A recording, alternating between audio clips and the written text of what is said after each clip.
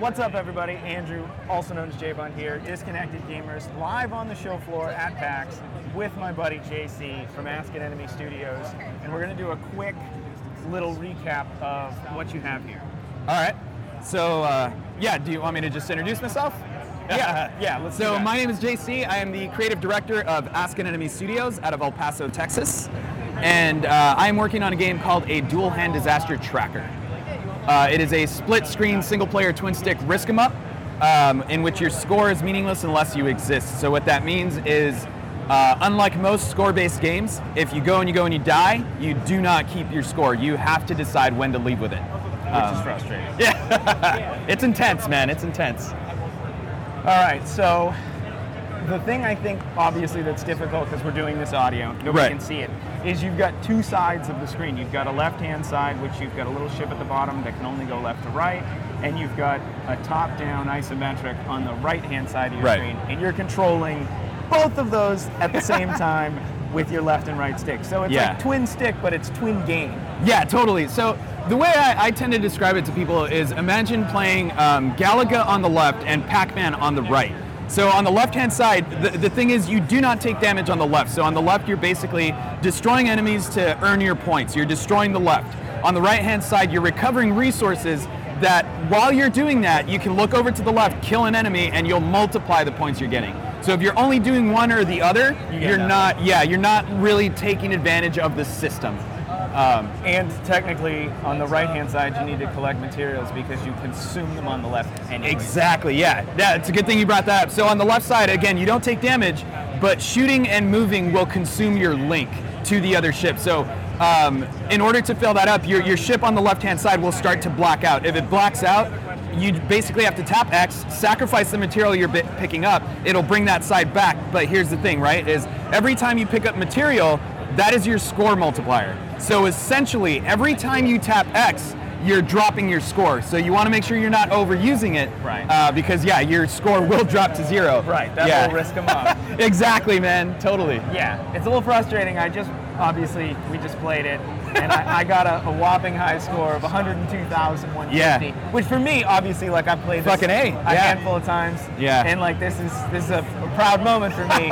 But then I look at your scoreboard, and 74 million is up on the board. Well, so those are total placeholder for now. There's no internet here on the show floor, so it doesn't connect to Steam. But if you look at the Steam leaderboards right now, because I am on early access on Steam. Just made it. Yeah, just on Tuesday. Awesome. Yeah, hell yeah. So the leaderboard's on there right now. From what last I saw this morning anyway, there are like 3 leaderboard scores. I don't remember the exact numbers, but all the rest of them are 0.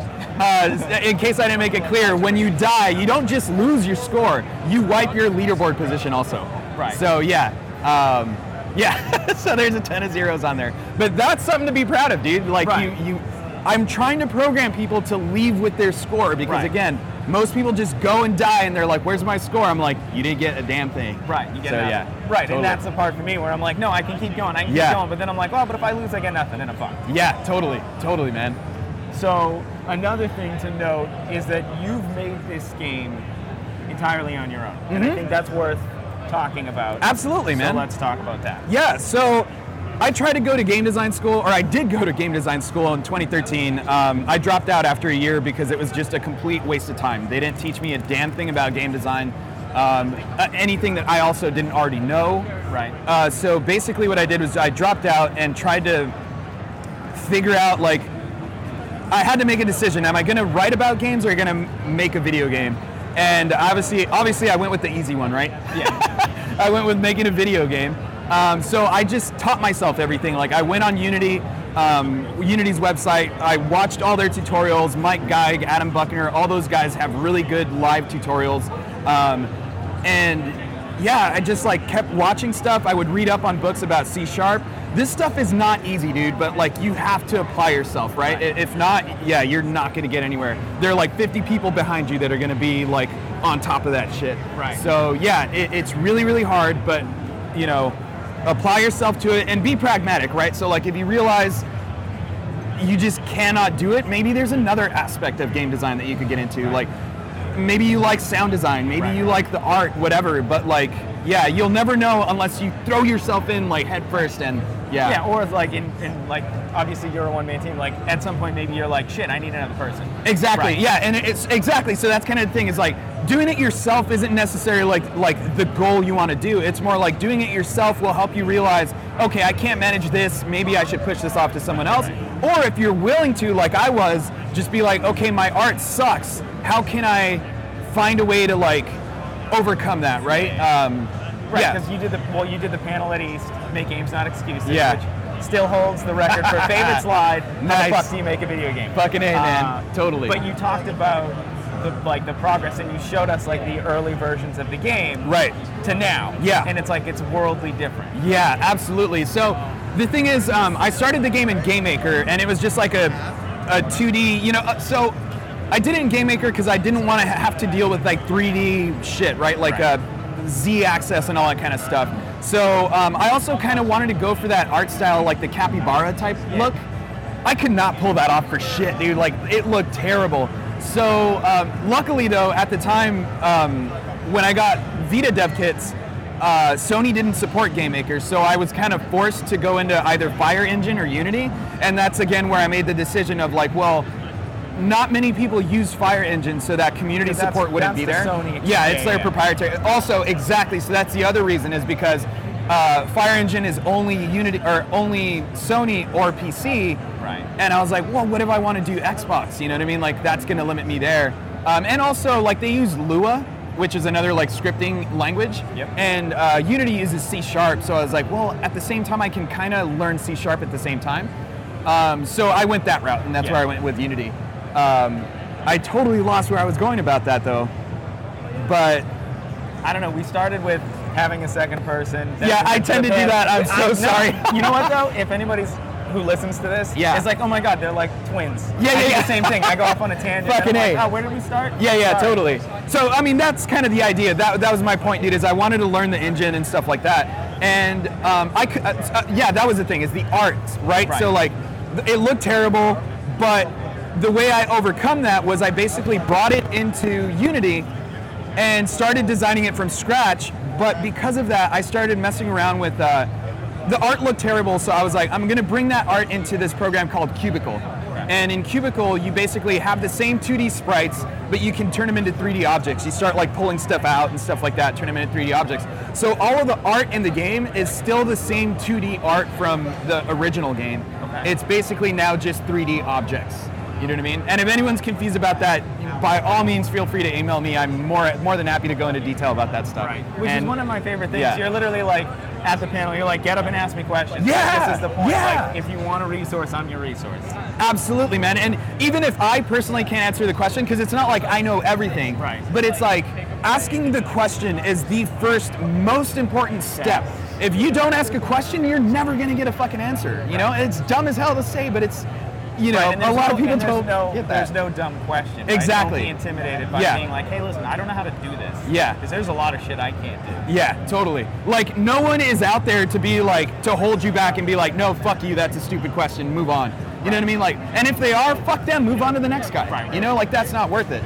But yeah, so do not feel intimidated about asking questions. Like, that's what's going to help you progress and, you know, find an answer to whatever the hell is holding you back.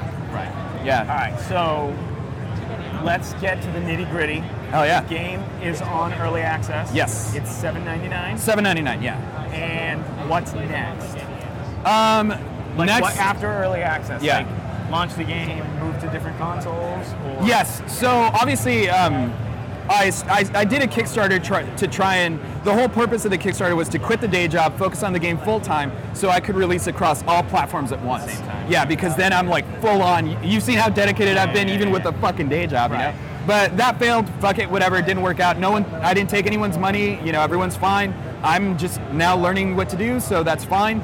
But what that does now is I wasn't able to quit the day job, but I'm still going to finish the game. That was never out of the question. Yeah. So the whole thing is now is early access, get that done so I can work on as many of the bugs as possible, get leaderboards working, and then I'll have to decide which platform to release on first, then second, then third, and stuff like that. Yep. So I'll announce it here as like a big thing, but I'm gonna focus on Switch first for obvious reasons, right? Consoles and stuff are kind of like swamped with a bunch of stuff. Right. Switch is kind of like in the need for software, so I think that's where I'm going to put all my focus on immediately after early access. Well, and like thinking about Switch, or simultaneously. when like obviously when we were in East, there were 2 kids playing, each holding one side of the controller. Yes. With the Switch, it has separate controllers, so you could literally be like, "Hey man, I've got the left, you've got the right." So I'm curious to see what's going to happen there. So there's a couple of things I could do. So I could be a complete asshole and like just not let that work, because you can actually detect if they pull them off and stuff. And that's a little too much, because what if you actually want to play on your own and just take the controllers off? Some people like to play that way. So that's out of the question. The question has always been, how do I keep people from doing that? But it's like, honestly, dude, there's all sorts of ways for you to, like, for the player, for you, not even me, to like circumvent that anyway. So on Switch, I'm just gonna leave it for now. Like, I'll just leave it at that. But again, it does not make the game any easier. You know what I mean? You still have to communicate with each other. You still have to call out, hey, relink, or hey, go grab that material so you spawn an upgrade. Doing something on one side affects the other, so you still have to communicate. It might actually even just give another way of playing the game, you know, without me having to really design it that way. So I'm actually interested to see how people play it on Switch. So yeah. For sure, man. All right. Well, I think I've taken enough of your time. Thank you so much, you dude. joining me for this Absolutely. first ever like show floor PAX mini interview. I'm proud to be the first one, man. That's awesome. And good luck. Like, do this with as many people as you can, man. Fill up that pile. All right. Peace out, everybody. Thank you.